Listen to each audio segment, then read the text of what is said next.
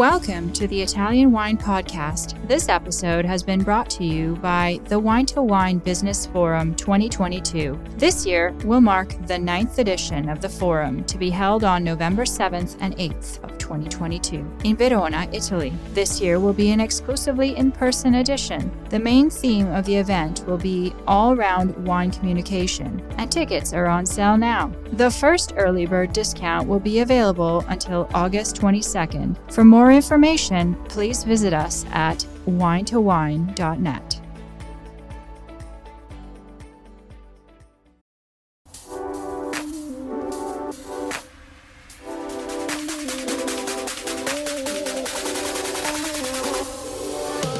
Welcome to another episode of On the Road Edition, hosted by Stevie Kim. Each week, she travels to incredible wine destinations, interviewing some of the Italian wine scene's most interesting personalities, talking about wines, the foods, as well as the incredible travel destinations. Hello, everybody. My name's Stevie Kim, and we are here in Lugana today. Beautiful day, and we are here to learn a little bit about this territory, which is called Lugana. It's quite near Verona. It's between Verona and, I would say, Milan. Is that correct? No. Yeah, kind of. Verona and Brescia. Verona and Brescia, even better. We are here today with Fabio Zenato. He is the newly elected neo-president of the consortium of Lugana, and we want to learn a few things about Lugana today. So, ciao Fabio. Ciao Stevie, thank you. So congratulations. Grazie. I don't know what that means, if it's good or bad. It's a mission, huh? Yeah, it's a mission. So would you mind telling us, just kind of give a brief overview of what Lugana is, like in terms of territory, in terms of number of producers? Give us a little bit of the stats. Yes, of course, with pleasure. Yes. So thank you, first of all, for being with us and to discover this territory, right? A small territory, tiny territory. It's a territory made of 2,500 hectares of vineyards, and it represents the base of Lake Garda. So we are crossing the border of Veneto and Lombardy. So we are here in Peschiera, Sirmione, Desenzano, Pozzolengo, and Lonato. This is the five villages that are inland of Lugana. Is it more Verona or was it Brescia? In terms of surface, Brescia is dominant, more than 80%. Wow, I didn't know that. Then when we move to bottles and wine production, because of most of us as producers are owning lands in Verona and in Brescia. Oh, okay. In terms of bottles, then there's much more balance in between Verona and Brescia. But in reality, what we love to say is it's one unique territory. It's Lugana, because it's quite impossible to find one pure producer in one or the other of the side, let's say. And for us, the important is the base of Lake Garda, because the origin of this territory has to be found when this lake was a glacier that moved down a lot of clay where we are today. So this very, very important information creates the base of the appellation. This grape is Turbiana, indigenous, growing in this clay soil. These two dominant characters. So how many producers are there? In 2,500 hectares, there are 208 families of vineyards and more or less 50%, 95 wineries. Oh, 95 wineries. Yes. So there are growers, pure growers, and then growers toward the production of wine and bottles. So, Fabio, you're like kind of specialized Mr. Tulbiano in a way, right? So tell us a little bit about the grape variety specific to Lugana, what it is, and how if it's different from Trebbiano di Lugana, Trebbiano di Soave. Yes. Tell us a little bit about that. Yes, with pleasure, because this needs to be done, let's say, in one way. Because there's a little bit of confusion, yes, I must say. Which has an origin linked to the ampelography. So the national catalog is dated back in the years when there was not as much of DNA research, right? Now we have much more deeper way to investigate the variety and the genetics of the grape. And this allows us to discover some actual details that allow us to really go in the DNA of the plants. So back 20 years ago, there was the possibility to investigate the DNA of these plants in relation to many other Trebbiano belonging group, let's say, of plants. You know, Trebbiano as a family, as group of white grapes, is the biggest of Italy. Are you serious? Yes. Oh, I didn't know And that. not only in Italy. There are Trebbiano growing in Russia to Spain. Because as this great as a family, character, yes, Trebbiano. as family, Yes, yes, okay. yes. So, Not Turbiano. not Turbiana, Okay, Trebbiano. okay. Turbiana has its own DNA characters that identify, let's say, genetically speaking. Then, going to the vineyard, what we have to look is the expression of the DNA in the plants.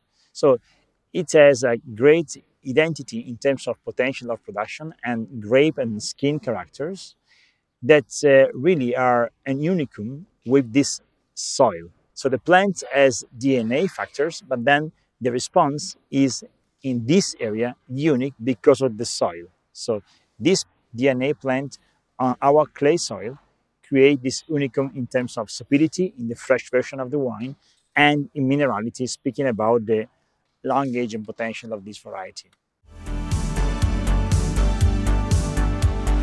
Are you enjoying this podcast? There is so much more high quality wine content available from Mama Jumbo Shrimp.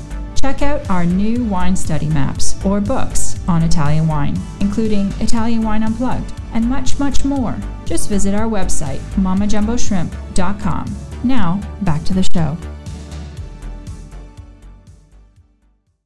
But it is similar to Trebbiano di Soave, right? The more similar in terms of plant familiarity are Verdicchio and Trebbiano di Soave. Okay. And what is the difference between, in terms of taste profiles?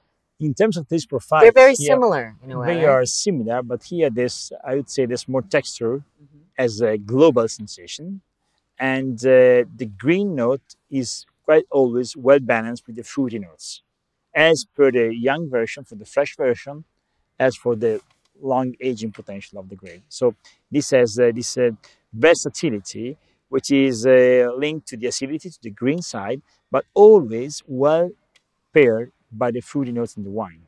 Okay, so for Lugana, is it 100% Turbiana, or I think you can actually add some other grapes, right? A small percentage? You're right.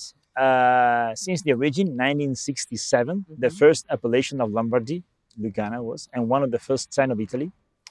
The appellation rule says minimum 90% of Turbiana, which means that there's a 10% window of other white grapes. Any white grape varieties? Non-aromatic. Okay, non-aromatic. To respect the style of the wine. But it can be both international and local grape Could varieties. Be local or international. But to be honest, nowadays, the majority of the producers are focusing 100% on Turbiana. Why is that? Because we realize that 10% as blend is almost nothing plus, let's say. So a better detailed vinification process, giving the best expression to the potential of the grape in terms of vinification, fermentation, and maturation, certainly, shows a more realistic and authentic sign of the territory in the glass. That's the feeling. So most of the producers will tend to use 100% Turbiana. Correct. Is that correct? Yes. Okay. All right. What else can you tell us about Lugana in terms of the characteristics? You said sapidity and acidity. Yes. Is that one of the characteristics? I'd say, of course, these are the two dominant for the fresh, for the young phase of the wine, that turn to minerality when you wait some years and you retaste the wine after 4, 5, 6 years and plus. So for anyone who hasn't tried Lugana, what is it similar to? Like, difficult question. No. What is it similar to in terms of the international wines? Is it similar to Chardonnay? It's certainly not similar to Sauvignon, but is it similar to Chablis? Is it similar to... I think that I would go to the direction of Chablis, or kind of Chardonnay, but with an extra hint of grain sensation, like maybe the peanut style. So a kind of blend in that direction. So a nice richness in the body of the wine, but this green hint in the beginning, in the front phase of the tasting, let's say. That would be an idea. So, Fabio, you as the mandate, how long does your mandate last as the president of the 3 consortium? years. 3 years. Yes. In these 3 years, what would you like to accomplish? Like, what are your goals in the perfect world? What would you like to do? To be honest with you, it's really an idea because we are just getting right. So it's we are very, let's say, last minute election because we're a few days before Vinitaly. Right, right. My idea is trying to get a more international profile on the wine. We are, as appellation now, already 2/3 foreign market versus 1/3 domestic. Oh, really? But this international dimension is now mostly Europe, Right. Northern Europe. So So this less in America. the project, the idea would be to go farther and to get the right attention in the real international big markets as appellation. We are pretty convinced that the wine has great potential in the taste for, let's say, well-educated consumers, of course, and we are always targeted to a very small niche of the market and of the consumer who loves the wine, the territory, knows the area. So, of course, we need to get this kind of, let's say, fans for the territory and for the wine. But this, of course, has to pass through a way of promotion of great ambassadors, of great lovers and fans of Lugana that let people experience the wine.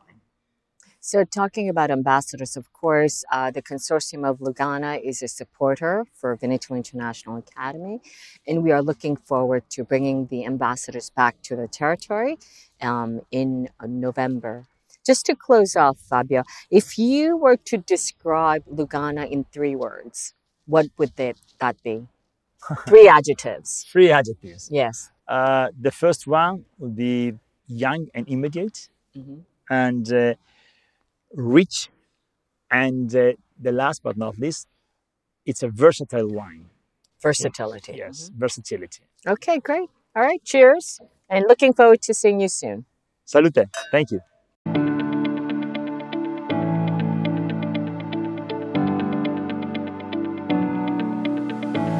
We hope you enjoyed today's episode brought to you by the Wine to Wine Business Forum 2022. This year will mark the 9th edition of the forum to be held on November 7th and 8th, 2022 in Verona, Italy. Remember, the first early bird discount on tickets will be available until August 22nd. For more information, please visit us at winetowine.net.